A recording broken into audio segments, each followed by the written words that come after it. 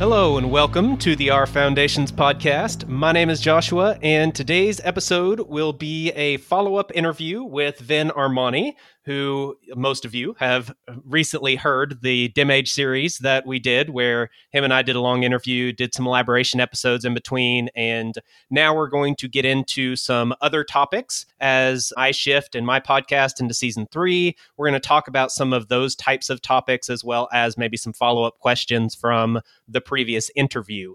So with that, I don't think we need an introduction at all, but do you have anything before we get started that you would want to clarify, elaborate on, bring up about that previous interview we did in that series? No, I don't think so. Just to let you know that I found like the elaborations and all of that. It was a interesting format, and I found it interesting, and I found the content interesting. So bravo, well done on that. Well, thank you. That is definitely the goal.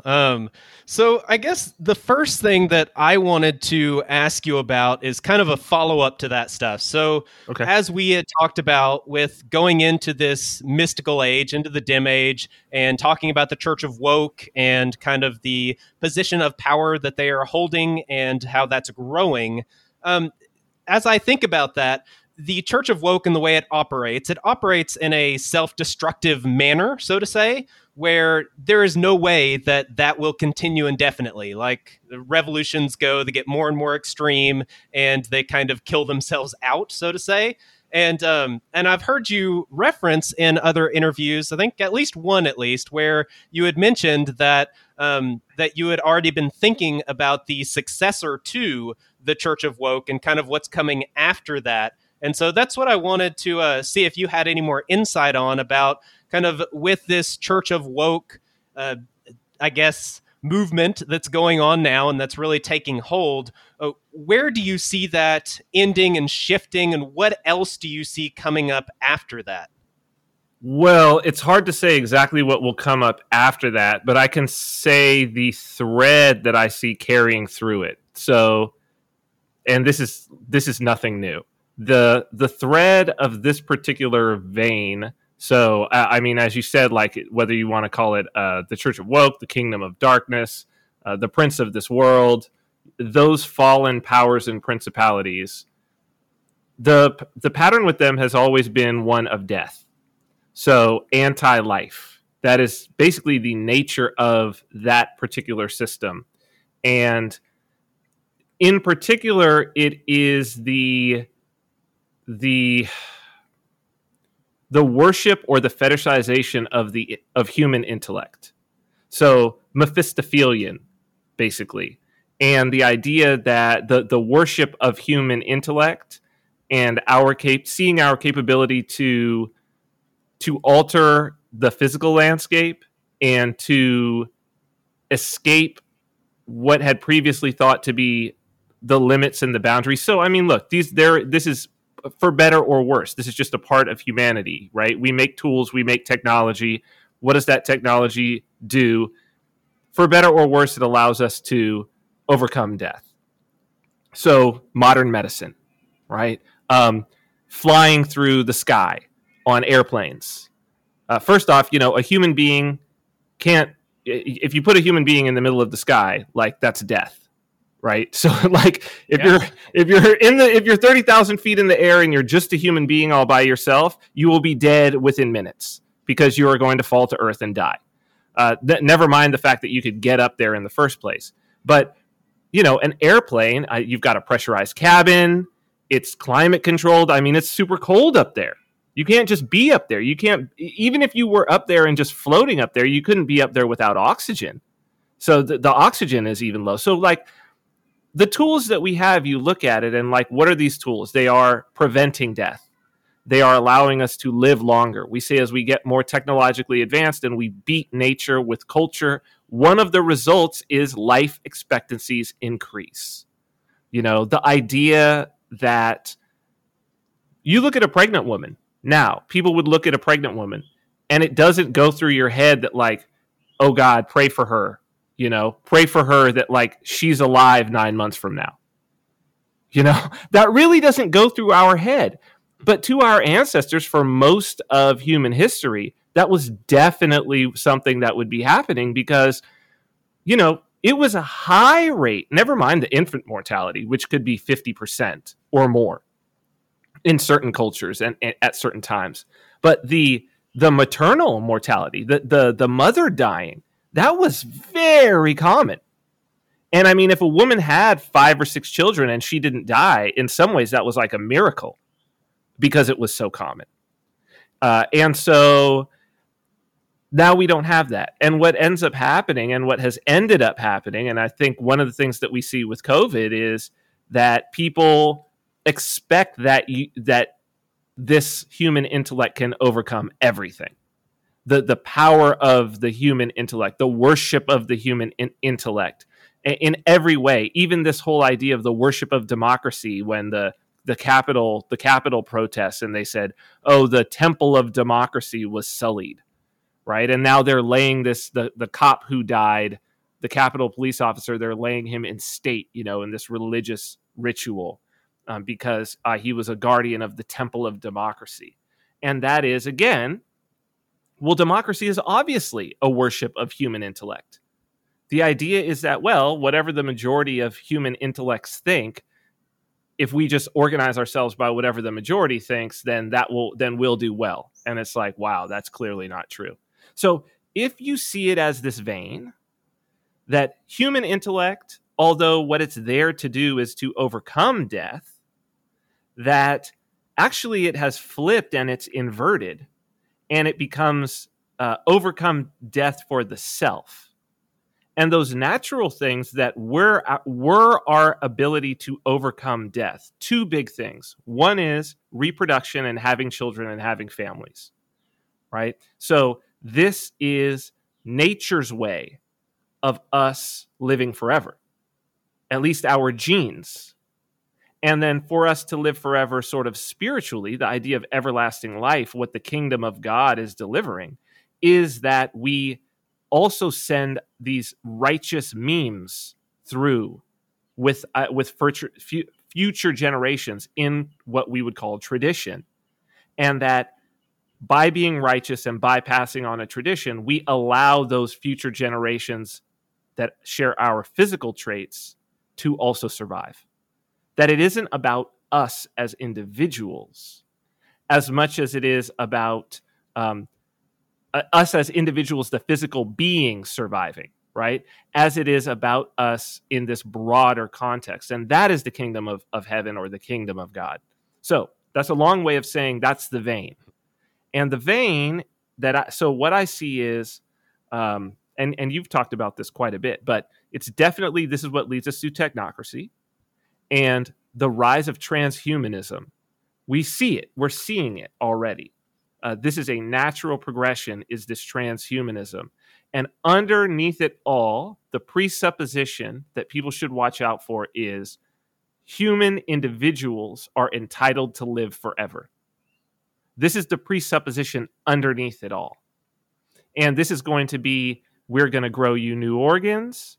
We're going to replace parts of you as they wear out. We're going to introduce nanobots and these sorts of things into you that is going to repair your being as you go forward. And eventually we are going to upload you into the cloud.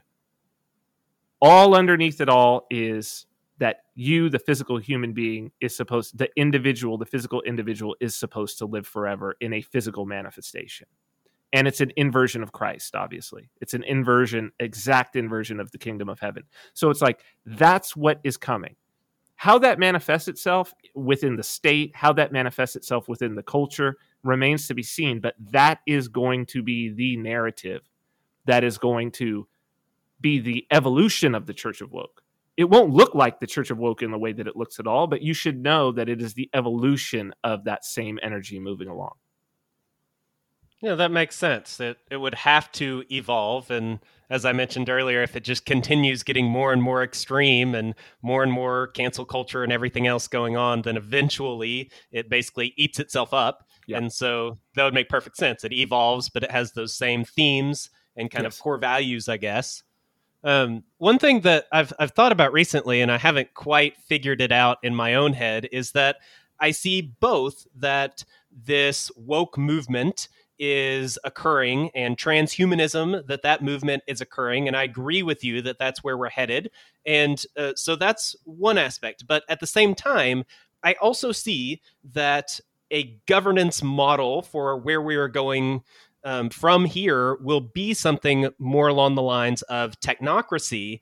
And and that might not even be really all that involved with the political system. Again, like we had talked about before, the merchant class is corrupt, the corporate world's corrupt, the political class is corrupt. We're seeing a decentralization of political values and movements and these types of things. And so I don't really see the politics playing quite as important of a role in the future as we look ahead to these shifts that are occurring. But I do see technocracy using data to manage people, to allocate resources, to make decisions about mass populations, as well as resource allocation and what gets produced, these types of things. But it seems, at least, that technocracy is kind of a more, I don't know how to word it. It's more cold and hard, so to say, whereas transhumanism and wokeism is more spiritual, immaterial, fluid, that kind of stuff. But I do see that both of those are coming, and they should, I would think, pair together somehow. Do you have any enlightenment as to how those pair together? Oh, absolutely. I mean, I think all you have to do is take this notion of we are going to alter human beings, but important in that altering is that we are going to use the types of technologies that are already found to be the most valuable with a moral framework that we saw truly evolve over the last 2 years. So that moral framework is we need, in order to keep people alive, this is the narrative, in order to keep people alive, it is imperative, as we're going to see with these vaccine passports, we need to control your behavior. Okay. So that was the masks, the lockdowns. We need to control your behavior en masse to keep people alive forever. Particularly the old and infirm. In other words, the people who are about to die, we need to maintain this facade that they are never going to die. Right? Like we're gonna ride that out until the very end. Very, very end. But what we are going to see with these vaccine passports is that it's going to move from the stick to the carrot. And that the carrot is, if you want to live forever, here is the framework under which you will deliver to us the maximum amount of data about you. The more data we have, the more effectively we can keep you alive. And this is intuitive to anyone who has been in this culture with modern medicine, because this is like a presupposition of modern medicine.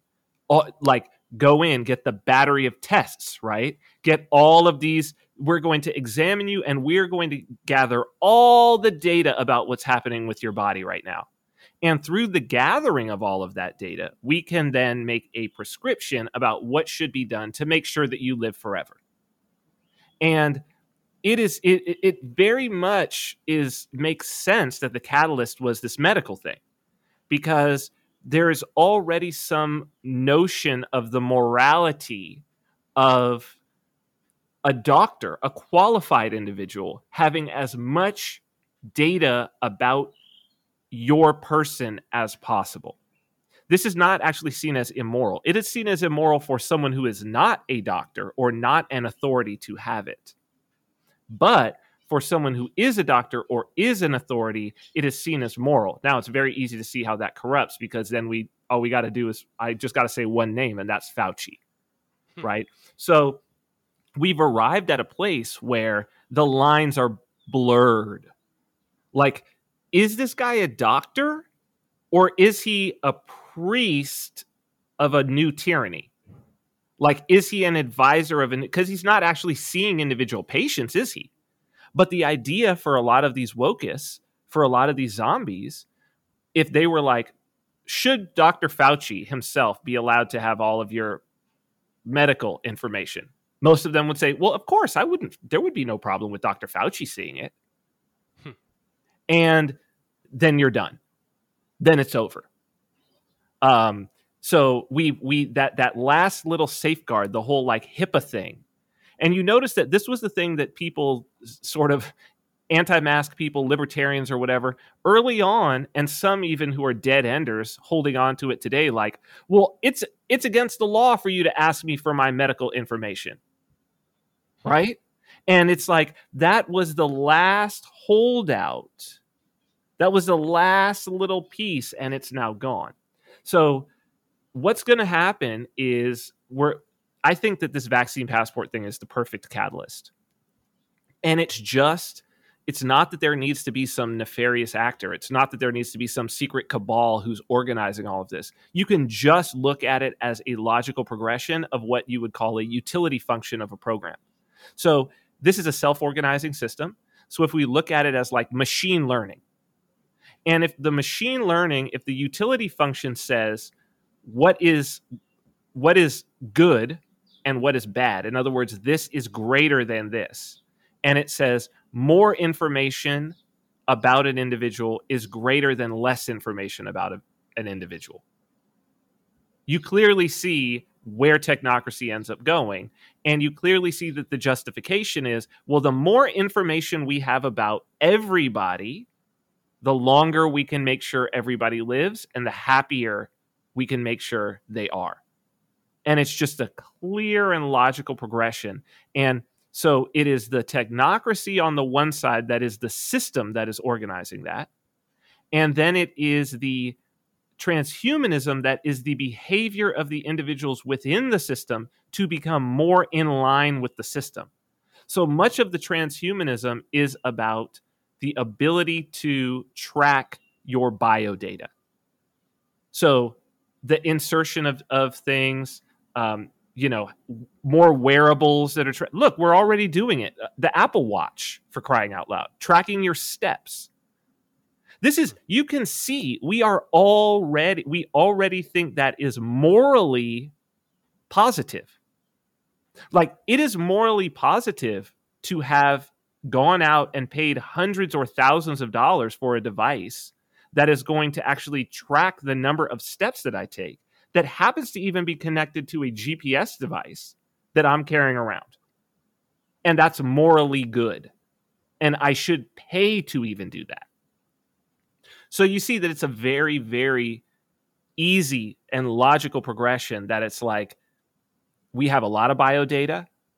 That biodata is valuable in terms of levels of control. But the moral justification is, if that data is available to quote unquote authorities, medical authorities, they can keep us safe and healthy and alive. Yeah, that makes a lot of sense. And I guess with technocracy being the rule of the experts through data, then that is the perfect system to enact the woke transhumanist agenda, or whatever you want to call that phase we're heading into. Thank you. That ties it all together really nicely. So that reminds me of something. I recently finished your new book, Render Unto Caesar, which I would highly recommend to the listeners. But the one thing that stood out to me, one of the things that stood out to me, was how you tied some concepts to, I guess, like fundamental rules of nature. So the three that stood out to me were the logos, justice, and profit.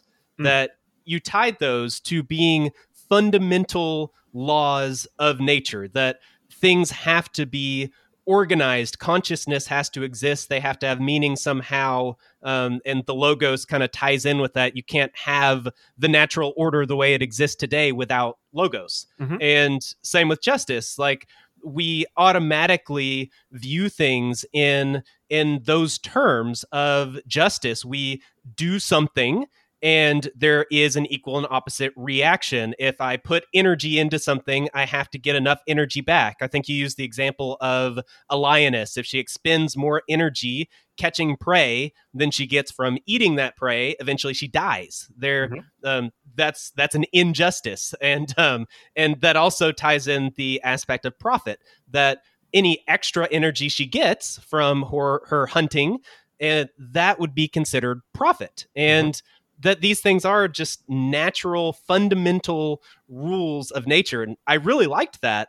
One of the things that I then want to follow up and ask you about, though, is that the pendulum kind of swings both ways, as we know, and we go far one side, then far the other side. And I feel like the natural order of things, which would include kind of the ideal of the logos, justice, profit, these types of fundamental characteristics, that's kind of in the middle. And so the pendulum passes it, but then it goes far to one side, and then it comes back and goes far to the other. And I don't know which way the pendulum's swinging right now. It depends on how you classify the sides. But regardless, it is swinging away from that natural order. We are on the side. And with that, how do we maintain the natural order? How do we maintain and stand up for these fundamental rules of nature? How do we I guess, preserve that? How do we act as the salt and as the light? How do we do that when the culture and all of these movements are swinging away from these fundamental rules of nature? Oh, and the question that you just asked is the question. That is actually the question of life, for better or worse. So it's such a good question, and I hope that anybody who's listening will actually go back and re-listen to the question that you just asked, and then stop and meditate on that question. Because even if we go to these examples from nature, you're talking about the lioness and the fact that she needs to get more energy. She needs to get more energy from what she hunts than she had to expend in hunting that thing. So that's just an axiom. There's nothing morally right or wrong about that. And actually, when that is the case, she lives. And when that is not the case, she dies. And that's just the axiom. And so nature, and this very much goes into all of the things that I'm discussing in the book. The idea is that we are not in a static state, a vacuum state. Things are in flux. And so that means that there are going to be times when she actually expends more in the hunt than she gains. And we know that such times exist because fat stores exist in creatures. The ability to go long periods of time expending energy and not recovering any, and that profit isn't just excreted as waste, it's stored for later. Well, the fact that it is stored for later means that in our evolutionary history, there were times when it was out of balance. And the same thing goes for justice. So you look, we have these advanced justice systems. And the justice system that you will have if you go to a court in a modern Western nation is significantly advanced from what would be called English common law. And that is significantly advanced to what you will find on the stele where Hammurabi's Code is written, this ancient written law that we say is perhaps the oldest ancient written law of the West that we know of. So it evolves. And you say, well, why does Hammurabi's Code evolve? Right? Hammurabi's Code is basically, what's the purpose of it? Well, the purpose of it is to keep social cohesion, that conflicts were going to come up that needed arbitration. There needed to be some set of rules. And because there was a uniform set of rules that had already been declared by the king and that he was living by those, that was justice. But yet those rules change. And the reason why they change is because they're never complete. The scenarios will come up that are the exceptions. And it is within the vein of those exceptions that we have to recalibrate. It is within the vein of those exceptions that we realize that the target is a lot smaller than we thought it was, actually. That we're aiming and we're hitting what we thought was the bullseye with our system of justice, with our behaviors in the world as we're trying to have a profitable business, for instance. And then what happens? Then this COVID thing comes along, let's say. And it's like, here's your business. It was chugging along. It was doing just fine. And then all of a sudden, here the landscape on the ground changes. The same way that maybe it's a particularly dry season in the area where this lioness is living. And now all of a sudden the prey that she normally had has moved 10 to 20 miles in their migration away from her, right? So it's like, does she survive? Does the business survive? Well, if it does survive, what it's done is it's refined its rule set. It's refined its theory about what is the practice that I need to maintain. And so this is the same across all domains, that you begin with this sort of broad theory, Hammurabi's code. But then over time, as just the law of probabilities will state, there are going to be some things that don't fit within that. And there may even be some very big ones that are actually existential threats. And so it is with whittling down, and it's a process of natural selection, like whittling it down, that is the answer. So as we see the pendulum swinging, and we see, our old mode of being is not answering this. It is not solving this. What we should actually understand is that we are sinners in the literal term, chata or hamartia. We are missing the mark. And somehow where we thought the mark was, we keep shooting arrows and it's like, oh no, the target has moved. We need to stop, reframe our gaze of how do we survive now? How do we hit the target? We still want to aim at the target, right? And it is in us hitting the target that the pendulum starts to swing back again. Because things are always in a state of corruption. They are always in a state of decay. So the target it's a moving target. And the target moves through these exceptions. The target moves through crises. The target moves through unexpected occurrences. And if we are properly hitting the target, the number of and frequency of unexpected occurrences gets lower and lower, and the degree of crisis that it takes to actually be a crisis gets lower and lower and lower until eventually you have a system where things are operating in relative stability. Eventually something comes along and still knocks that off, and it still degrades and it still corrupts over time. And this is really the two sides of what is happening right now. We're in a crisis and inflection point. One side is saying we need a totalitarian solution for control of all other people to bring us back. That's what all these lockdowns, this is what the woke movement is. We need to control even the things that people think. And if we can do that, we can create this kingdom of man on earth, right? The infernal kingdom run by the prince of this world. We can create a utopia. Whereas the idea of the kingdom of God is internal. If this is falling apart, it's because we've missed the mark, or we've taken our eyes off the mark. Let's get our eyes back on the mark. Let's stop sinning. And then from there, we can move forward. Let's re-embrace the aspects of tradition that we've lost, that we've closed our eyes to, or that we've forgotten. And that's it. That's the point that we're at. Okay. Well, I would like to get into some concrete examples of that. I want to talk about community in general. Okay.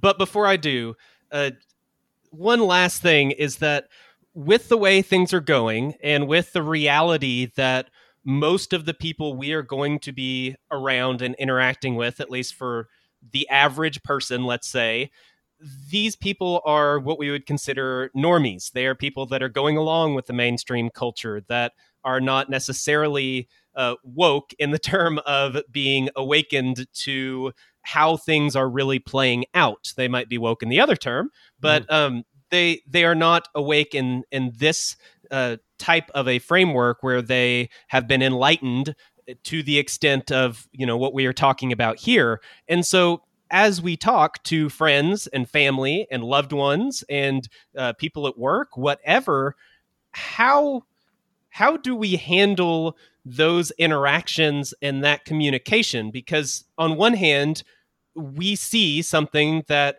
we know as truth and as morality and as the way to go, so to say. We can see what the target is and what we are trying to hitting that mark. And we can see how society and culture and the trend is moving away from that. And we see other people getting sucked into that or not being aware of that, not realizing that.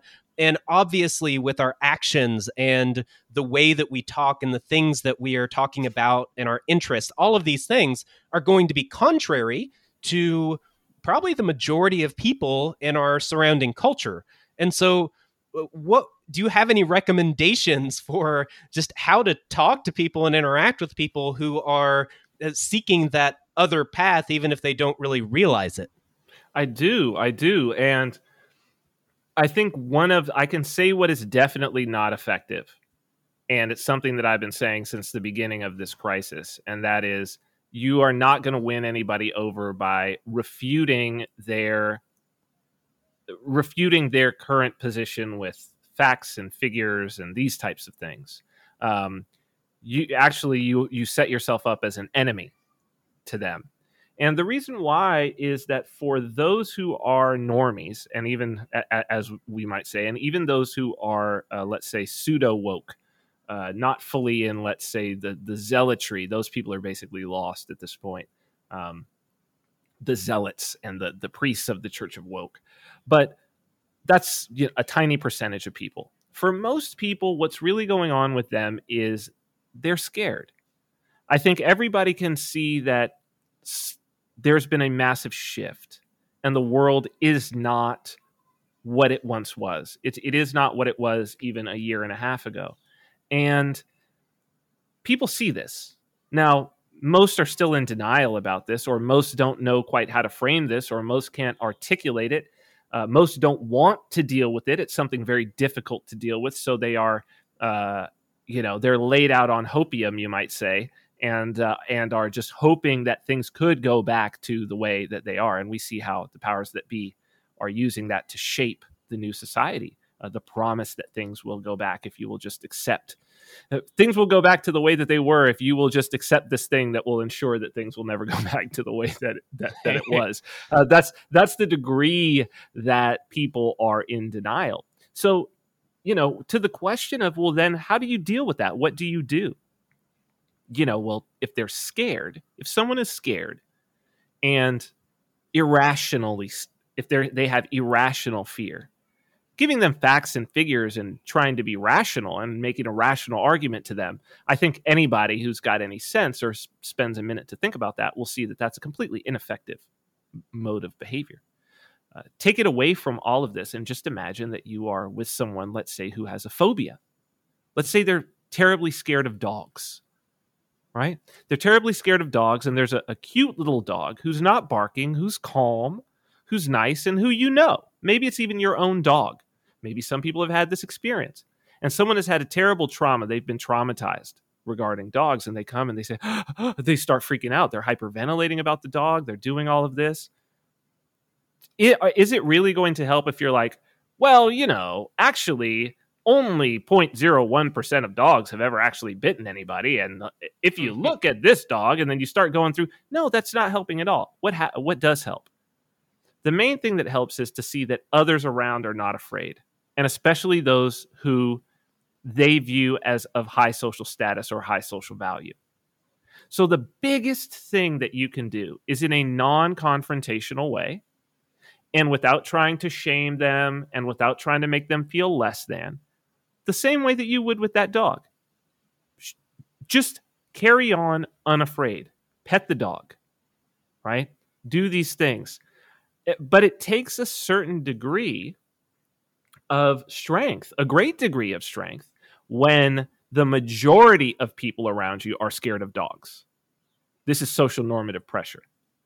So it's one thing if this person shows up at your house and let's say maybe you're having a party, a barbecue, there's 5 people over and the dog's running around and the kids are playing with the dog and the adults are playing with the dog and everybody loves the dog and the dog is sweet and enjoying itself. You know, it's a member of the beloved member of the family that would never hurt a fly. And you have one guest in attendance who's deathly afraid. But flip the scenario and imagine that you show up. And you're the only one who's not afraid. And everybody else is freaked out over this dog. They want the dog to go. Maybe they even want to kill the dog.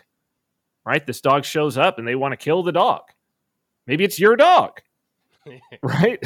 And it's like you have to see that the way to behave in that is to not allow yourself to fall into their fear. And that may mean distancing yourself from them. That may mean having the strength to sit in that environment and not be afraid. And maybe 1 or 2 people have enough courage or are not significantly afraid to where they come up and pet the dog, and that's fine. And then in seeing them, more people. But you have to flip the social normative influence. And so this is one of the reasons why I have been speaking in as much as I possibly can and trying to communicate a framework of use religious and mystical terminology when you're speaking. Because these normies, for the most part, are not scared of that, which is nice. Like, it's incredibly powerful, and it's an incredible bit of strength for you to draw from, and it's an ancient tradition that clearly people have been willing to die for. It's incredibly powerful, and they actually probably should be scared of it if they knew anything about history, right? It's been used for evil too. It's a tool, but in this case, it can be very righteous. Speak in mystical and religious language. Speak in the language of symbols. This is the way, really, to demonstrate a lack of fear, to demonstrate an understanding of the world. And then as things play out in the way that you've described, then others will have the ability to drop the fear.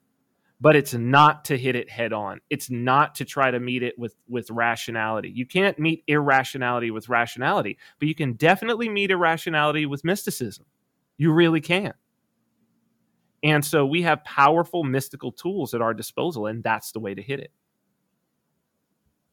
Okay. Yeah, that makes sense. That reminds me of, I think it's the very last kind of parable that you give in your book about the king that knows it all, and he's always right. And I won't ruin the whole thing for everybody, but basically the main point of that is that it's not about being right. It is about taking action, that being right will only get you so far. You have to take action. You have to do something with that knowledge. And that really fits in with what you were just talking about, that it's not about being able to be right on the issue. It's about being able to live it out in a way that other people can see it and experience it and witness it, especially in a more mystical framework rather than facts, data, logic. And yeah, I like that. So one of the ways that we can, as individuals, live out these principles and do that in a way that other people can see is to grow a community, is to not just be an individual, but to be a part of something bigger than yourself, so to say, but in a good way, where you have these communities of people that know each other, they can support each other, they can help each other, but it's also a good example to others where, if I talk about having a get together over at the house, given the current climate out there in the culture, having, a dozen people at your house might sound a little scary to some people. And that might sound a little morally wrong, and lots of issues with that. But I think that is a good example of petting the dog and showing people that it's okay. And that's one of the things that kind of interests me about your, I guess, more recent past and moving to Saipan and stuff, is that you've got kind of two influences, at least from an outsider's perspective. This is what I see, is that you've got that one aspect of the crypto community in Saipan that partly drew you in, and that sounds like a very profitable community there. And then you also have some sort of religious community there. You've talked about praying with people and meeting up with some other men and having very interesting and in-depth conversations and discussions. And so I want you, if you don't mind, to lay out kind of what those two communities are, and if there are others, then please share, but kind of what are those and what kind of impact and influence has that had on you? How has that been profitable to you, and how does that tie in with this aspect of living things out? Well, for the most part, I would say everybody certainly in that religious vein is involved in the crypto side in one way or another, some deeper than others. So I would say one is maybe an outcropping of the other, although it seems that and it's been young men. So the young men who are coming here, interestingly enough, have been more coming for let's say, the spiritual or religious aspect, whereas the crypto community has seemed to grow internally on the island. So it has even extending into like literal like cabinet level secretaries, right? Like the interest of this is, and even the government's interest in it has been wholly positive from the people on the ground here. So much of that has been, it's very interesting. So they are, that part of it is weird. I don't think that Alex Ugorji, who founded Crypto Frontier here, had even thought about this, but it was clear to me even before I moved, and an interesting tidbit, but I think it's also, what is it? Perhaps it's fate. So Bitcoin, in the early people who were writing even the philosophical aspect of Bitcoin, so people like Nick Szabo, he's got this great, people should read it. It's a paper called Shelling Out. And I think it's actually from even before Bitcoin was released. It may be from 2005, 2006. It's kind of a history of money in a way. Very good, very much related to Bitcoin. It's the reason why some people have said, oh, Nick Szabo might be Satoshi Nakamoto, is because of this paper. But, there are several of these interesting monetary artifacts in history that people draw back on. So, for instance, wampum would be one, which was the shell money of North America, that actually Rhode Island, the island, when the colonists paid for it, they bought it from the natives. They bought it using wampum. The Iroquois people had used this shell money, and that's why Nick Szabo calls this thing shelling out. They had used it, and there's some interesting history. It's modern enough that there's a record of it. But another one that is commonly brought up is the rye stones of Yap. So Yap is this island, and there are these giant stones, and people who have some economic background would know that this is something that they bring up all the time. And the people there for thousands of years used these stones that were quarried on another island, brought there. They were basically like giant wheels, and they would have a hole in the middle, and it would just sit there. And then you would trade basically the title of it, the title of the stone. And there were these stone gardens that were kind of like banks that are still there. And it just so turns out that's just south of us. Not only that, when I got here and I started to meet people, so the two groups of people who are here are the Chamorro, who are part of this Marianas Islands chain, and the Carolinians, who came here a bit later. They've come here in waves, but they're a little bit darker. Their language doesn't have the Spanish in it that the Chamorros do, and they're from the islands of Federated States of Micronesia, which is just to the south. Well, what are the islands? Chuuk, Yap. There's several other ones. So I started meeting all these Yapese people. So I remember sitting and talking. It was actually with the daughter of the Senate president here. So sitting and talking with her, and she said, "Oh yeah, my family were from Yap. We're Yapese." And I said, "Do you know? So the rye stones?" She's like, "Oh yes, yes." And I said, and then I explained to her the connection with Bitcoin, and she's like, "Have you told anybody else about this?" She was like, "We should know." I was like, "Yeah, this is gonna," and without even people knowing, they've connected to it, right? Like it's so deep in their understanding of how value works that they get it right away. Fascinating it's been, right? And the people, the people with political power who have been the most interested are of Carolinian descent. So interesting, right? Incredibly interesting.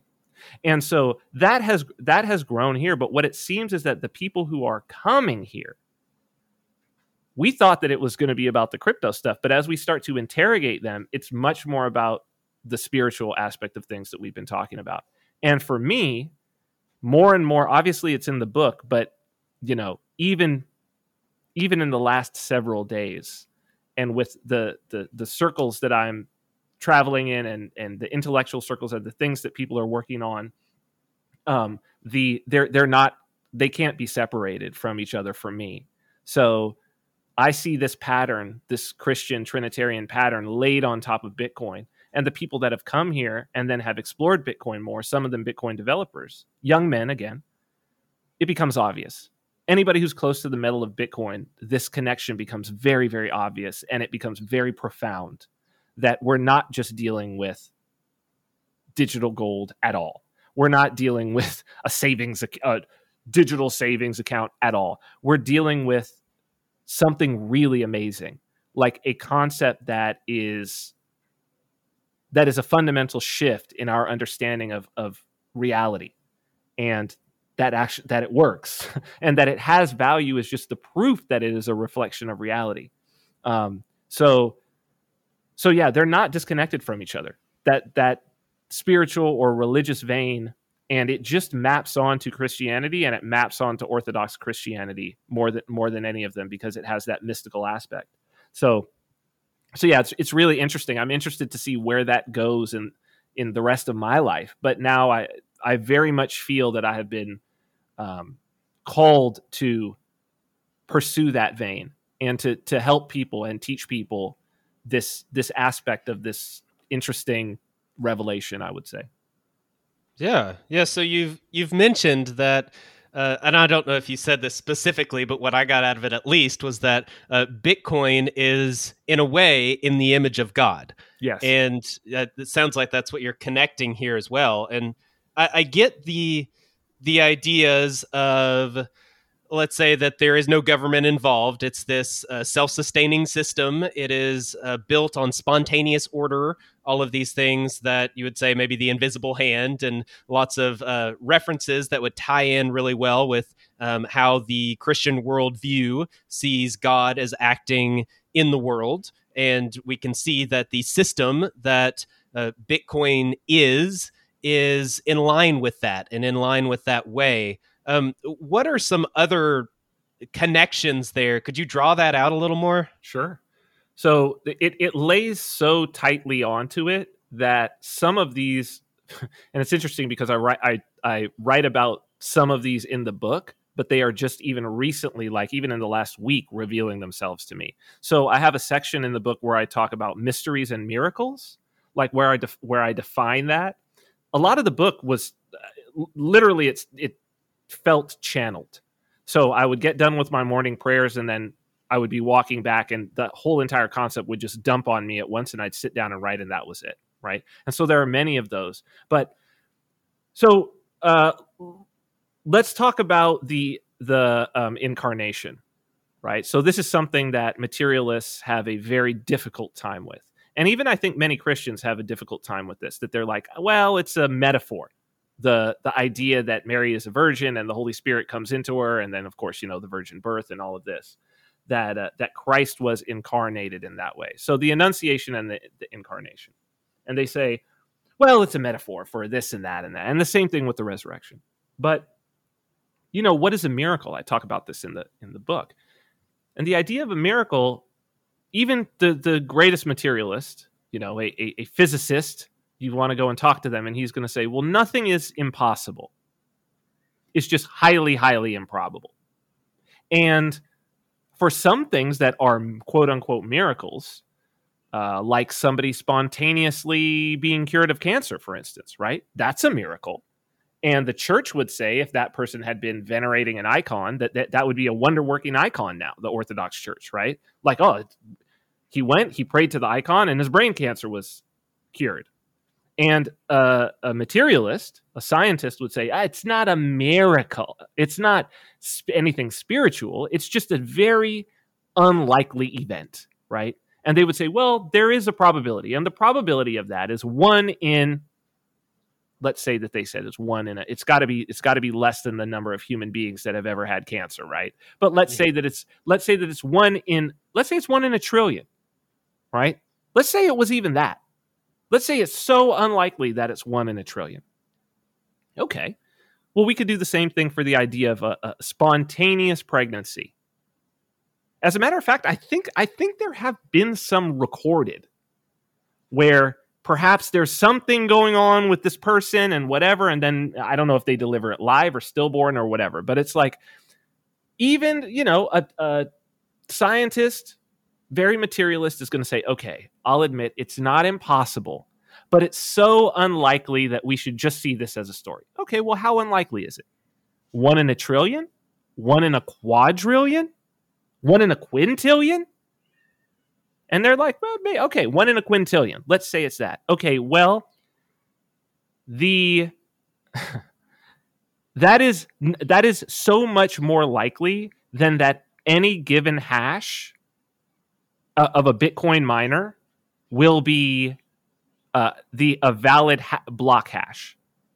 So like right now, in order to get a block hash on BTC, I don't know what the exahashes is right now, but it's 17 zeros in an exahash. So it's like a million or something like that. 17 zeros in an exahash. So maybe it's 30 exahashes or something like that right now. So it's 30 with 17 zeros after it. So the chance of any given hash is 1 in that. And yet blocks are found every 10 minutes. And it's you've got to do that. No, it's not 1 in that. I'm sorry. It's a lot more than that. You have to do that many hashes every second to get 1 block every 10 minutes. Okay? So the likelihood, it's so random, and the likelihood is so tiny that it's like if you had taken every human being that had ever lived and you got them to do these by hand, if they could, for all of their life, it's almost impossible that one of these would have showed up, that you would have gotten a hash. So like Bitcoin is a manifestation of miracles constantly. Every 10 minutes, there's a miracle.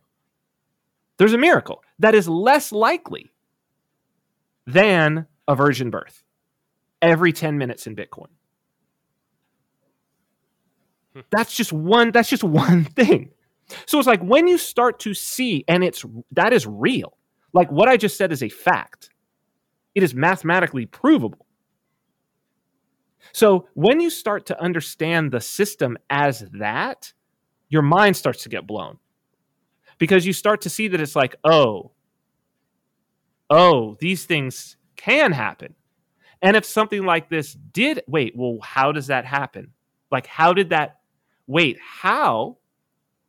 we create a system where we could even find these numbers within those rules? Well, it's Logos, right? It's our creative ability.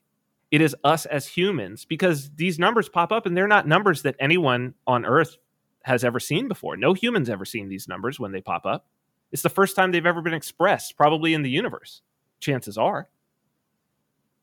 So we're dealing in a space. Bitcoin is dealing in a space and dealing with concepts that are far beyond materialism, but that are mathematically provable by the materialist.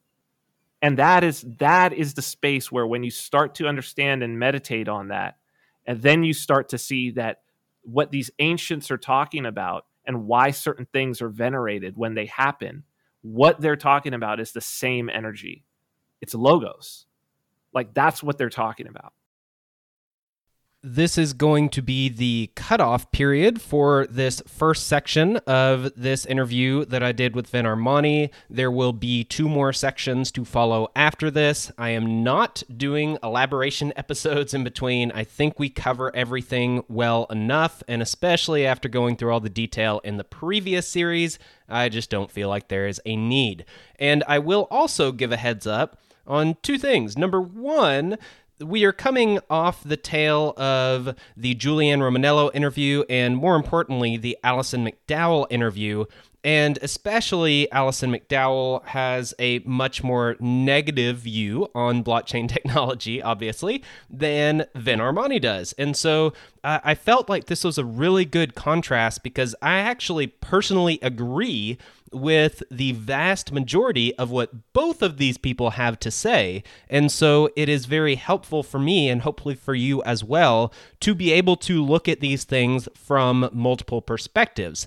And with that, the other caveat would be that personally, I don't agree with everything that Alison McDowell said or that Vin Armani says. I definitely have disagreements, and I think sometimes that is clear to you as you listen, and sometimes it is not so clear, but I just wanted to let you know that because I would guess that most of you also have some things that you really resonate with and you really agree with, and some things that you would want to argue with these people about, and I will just let you know you're not alone. That is just the way it is. But both, and let's get back to Vin Armani, he has a great resource for all of these things. He really sees this from a different perspective than most people. And even though he probably goes a little bit far into the spiritual meaning of things and connecting this with Christianity and the idea of logos, for example, these types of things, he probably goes much further in these areas than most of you listeners would probably take this.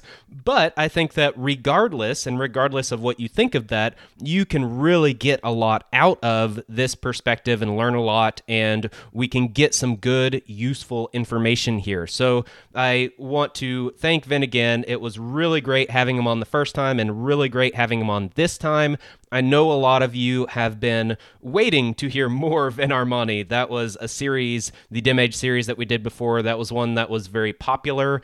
And so hopefully you guys really enjoy this follow-up here. I would like to say thank you to all of the financial supporters of the show. There are a few on Patreon, and now there is more than one on Subscribestar. Now we have 2 on there. So thank you guys very much. As a heads up, in case you haven't noticed and you are a subscriber, I have released this entire interview that I did with Vin Armani. I actually released it weeks ago. So if you did not see that and you would like to listen to the whole thing in its entirety or listen to it at your leisure without this outro and the previous intro, that kind of stuff, then feel free to do so. You can access those through either the Subscribestar page or the Patreon page, or you can always reach out to me and I will email you a copy that you can download if that is easier for you. I have also released a few sections of the book that I am working on, The Theology of Obedience, and so if that is something that you are interested in, then feel free to read through that. I would love commentary on that and feedback on that. It's something that is still a work in progress. I haven't even gone back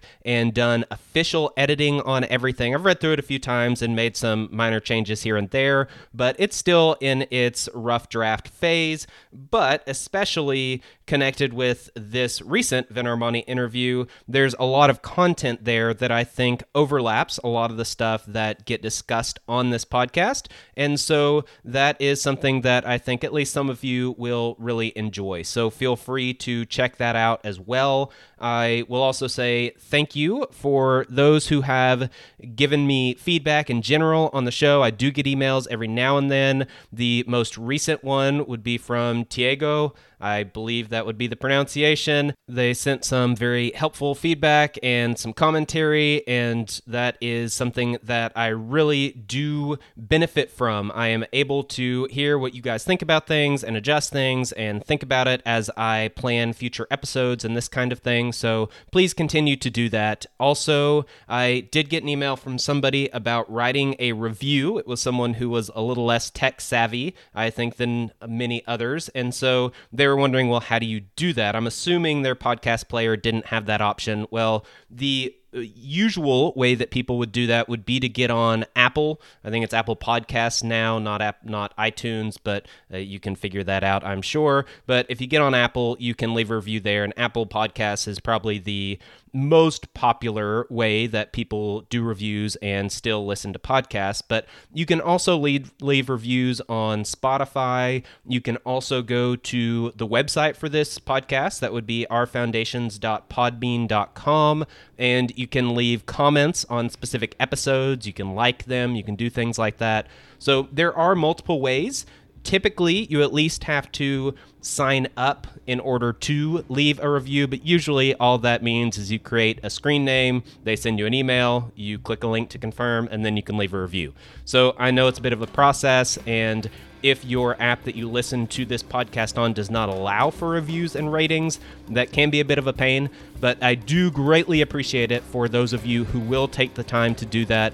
It is very helpful, and I hope that you will continue to enjoy this show and support through your listening, through talking to others about this and sharing this podcast with other people, financial support. There have been 2 people, I think, over the past probably few months that have dropped off on the Patreon side of things, but hopefully they are still listeners to the show. And just know that if you do decide to support financially and you have to back off at some point, that's not that big of a deal. I will not feel any animosity towards you in any way. I actually had given the caveat that if you want to sign up just to get some extra benefits of some kind, if you hear that I release something that you really want to hear, you really want to see, sign up for a month and then cancel, and that's perfectly fine. That's a very legitimate way of doing it. You're basically buying the interview, so to say. Like, if you want to hear this whole interview with Vin Armani in its entirety, you could sign up for a month, pay $4 once, and then you get the entire interview. And basically, you paid $4 to get the whole interview.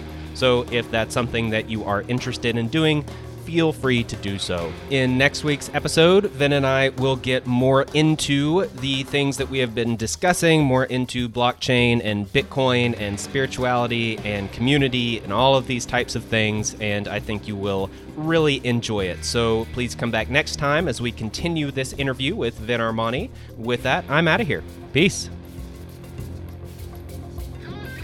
This has been another episode of Our Foundations podcast. Thank you for listening. Goodbye. Yeah, thank you. Goodbye.